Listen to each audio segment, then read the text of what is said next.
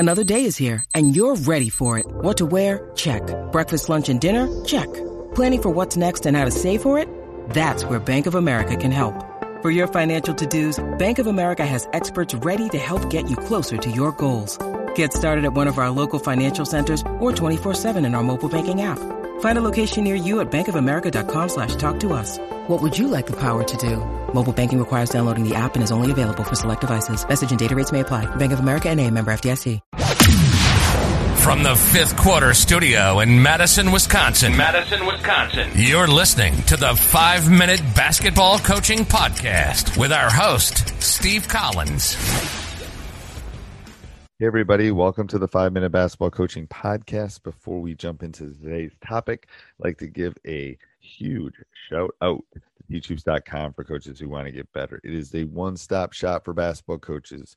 It has everything you need to become a better basketball coach and work on your craft. So come over and check it out. It's run by a basketball coach for basketball coaches. And, I've experienced it at the high school level. There's a lot of these resources out there that coaches that aren't coaching, coaches that haven't done it on a regular basis. So go over and check it out, and let's head off to the podcast. Go. Okay, Coach, do you have a favorite drill or something you do at practice that the audience or the coaches would find interesting? Sure. So for us, we call it rondo. That's the way our guys know it.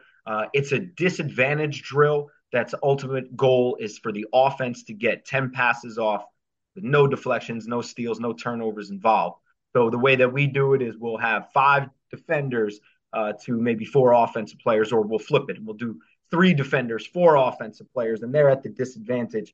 And the defense has to go crazy. So it's a good wake me up. They're at a disadvantage, so they got to read passing angles, try to get their hands everywhere, be aggressive.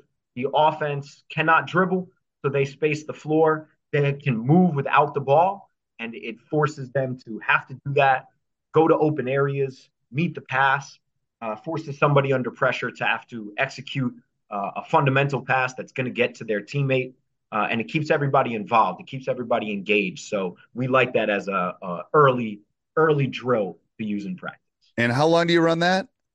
We'll usually run it maybe like 3 to 4 minutes, sometimes even shorter if everybody's real sharp and we just want to speed through it. Yeah, I like those. I like that kind of drill. I call them tone setters. I think every coach should have about 10 of those just because you want variation. You don't want to do the same tone setter every day in practice, in my opinion.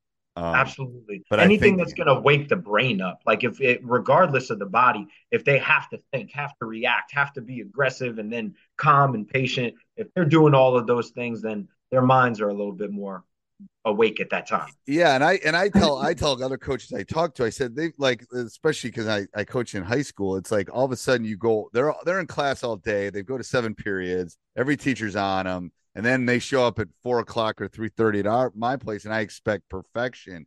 It's like, we do some stuff at the beginning where we kind of desensitize and try to get them revved back up. But then it's like, then I gotta okay, now let's refocus. Forget the the AP bio test you have later in this week. Exactly, and forget anything happening in your social life. Yeah, your girlfriend didn't give you a kiss in the hallway. Exactly. Yeah, exactly. Totally. Yeah. I love that. That's a great tone setter. Thank you, Coach. That was perfect. I love that. Okay. Sports Social Podcast Network.